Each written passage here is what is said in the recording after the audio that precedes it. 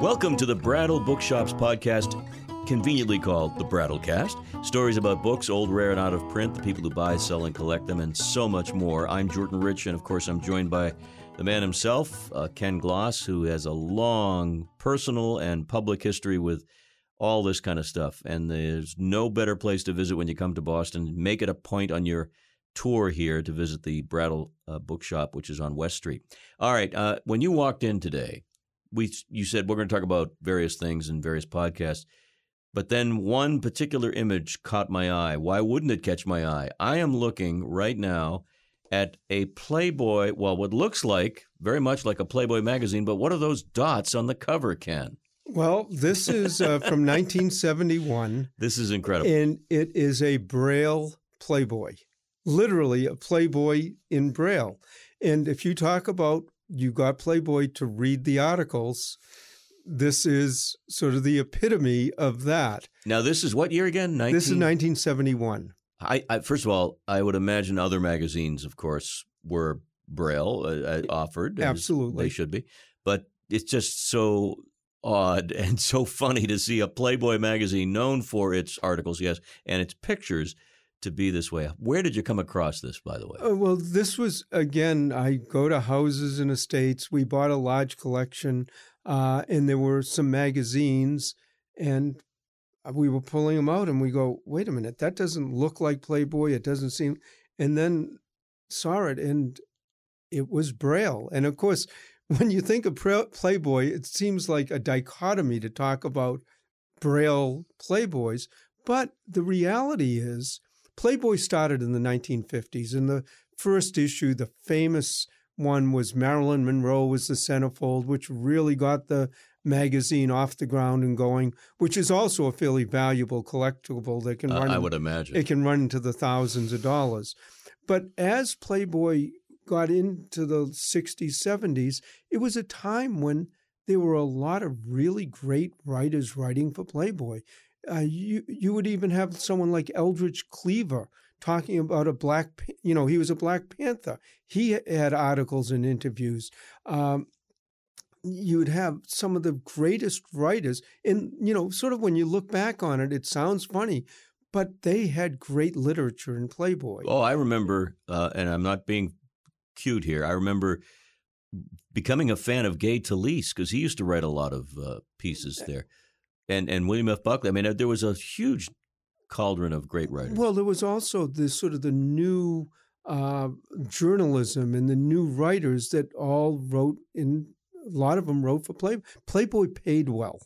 That was one of the things. They paid very well, so they could get a lot of the top writers. They obviously sold very well for a number of reasons, but and the interviews too were famous. Absolutely, they were must reads, no question about it. I mean, remember the Jimmy Carter interview? Oh, the yes. Lust in His Heart interview. Yes, and very famous. But what happened was in the 1930s, the Library of Congress and the United States government started putting a lot of magazines, a whole series of magazines, in Braille for sight disabled.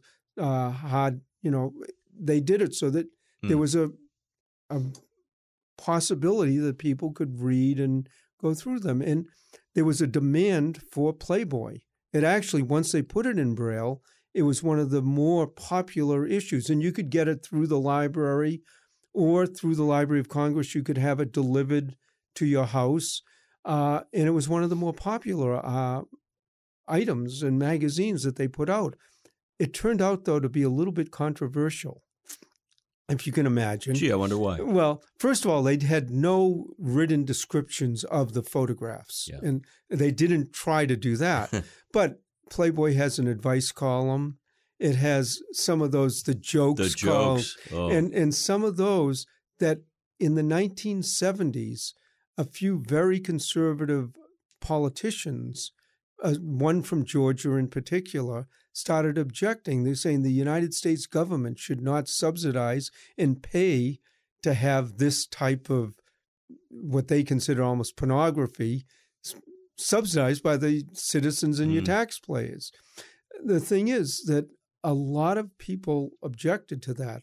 And then in the 1980s, there was a Ohio congressman who literally wanted Playboy stopped. He absolutely wanted it stopped, but he didn't want to stop the publication of all Braille. So he subtracted it. At the time, it cost about $100,000 to produce the Playboy for about 1,000 customers and libraries they had for the monthly publication. He said, I want that part cut specifically out of the budget, specifically for Playboy, and it passed. Got it through. In the earlier in the 70s, it didn't get cut out because it got put in with another funding issue, and so they didn't, as politicians mainly do. So it got essentially banned, censored. The Library of Congress said it was censored. Then there was a suit.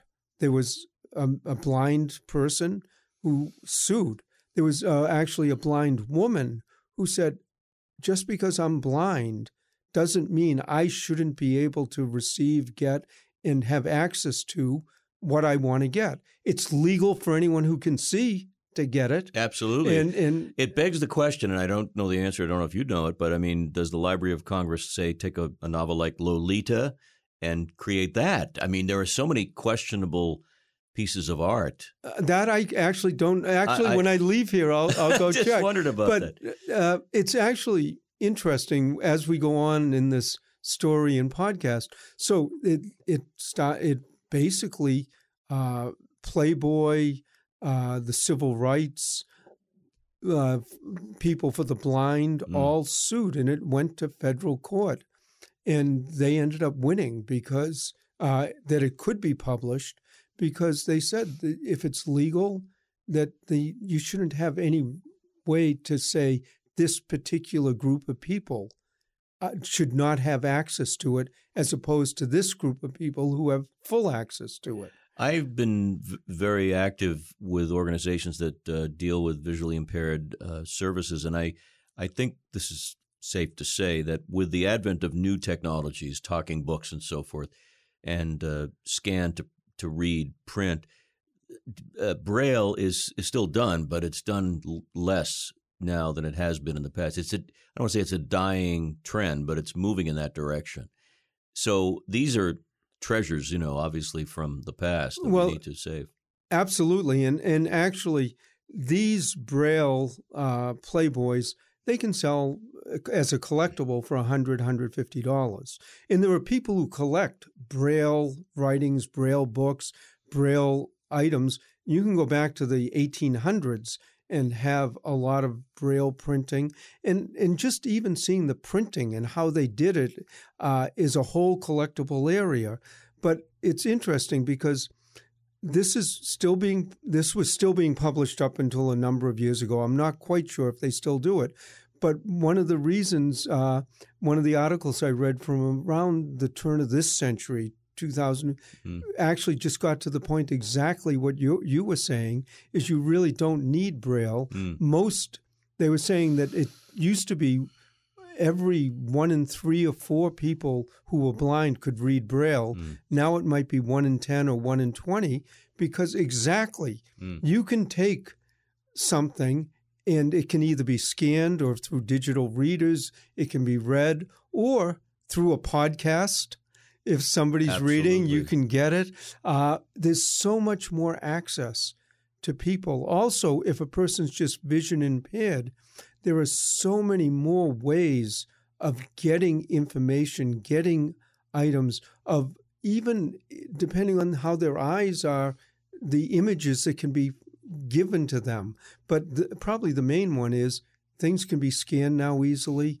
Things can be read easily. There's just in one time, one done, electronically, you can have that to all over the world. And let's look at one more aspect of what we're talking about. The whole industry, the magazine industry, for the most part has shrunk because there's not as much interest and not as much ad revenue.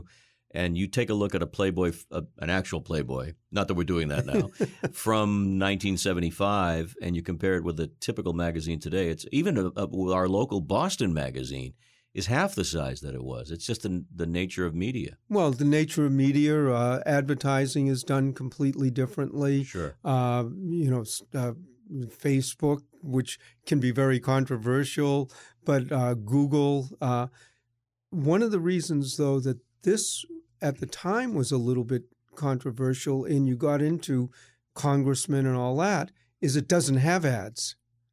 There aren't any ads in this. So it was produced by the Library of Congress, by the taxpayers, by the government, Right. and was totally subsidized in that fact because you couldn't do it with advertising revenue. Right. No, I mean, I for the life of me, I wouldn't even know how that would work. I mean, unless you had a specific audience that you were trying to hit with a specific product or service that was only related to that audience, it seems like a very difficult. Well, I think you could probably do it with if you were looking to sell toothpaste or something, which wouldn't have been Playboy's normal advertising. You could read in Braille about a product, but usually advertising, even more than the images in Playboy, are very image related. And I think that had something to do with it. But they also wouldn't have paid to produce.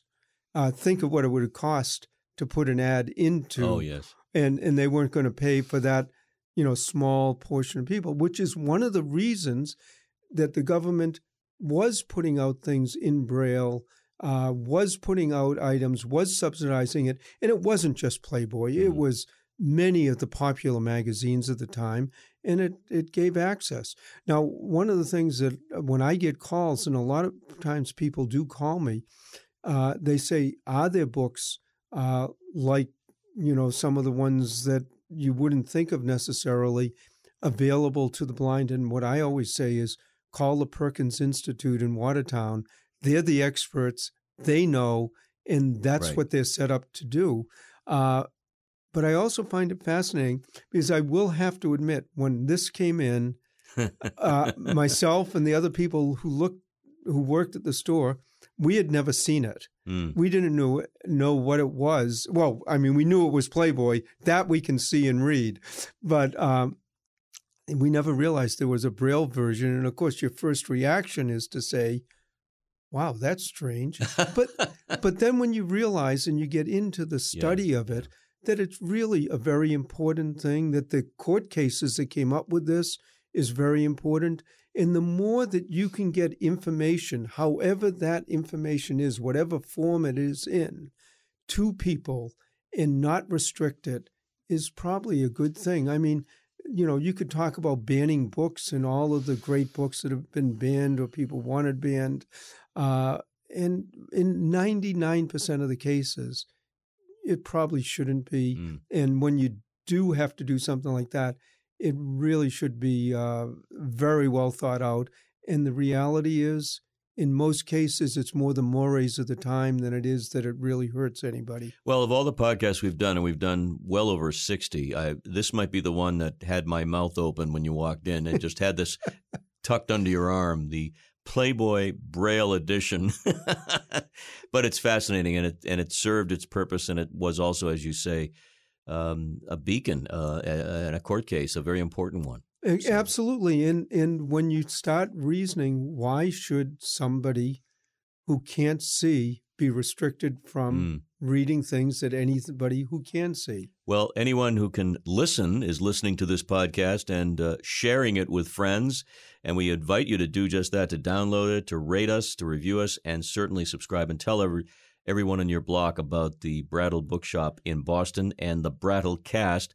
And Ken, all I can say, yes? One more thing I'll add to this one is if anybody has any suggestions, ideas, because some of the subjects that I've done now where we're getting them out and people are starting to respond, if there's any subject that you think of and say might be interesting, I've probably, of the numbers I've got, I've probably done half of them. But when it comes to interesting, you look up interesting in the dictionary, you're there. Your picture. Thank you, Jordan. Ken Gloss, I'm Jordan Rich. Thanks for listening. This has been the Brattlecast.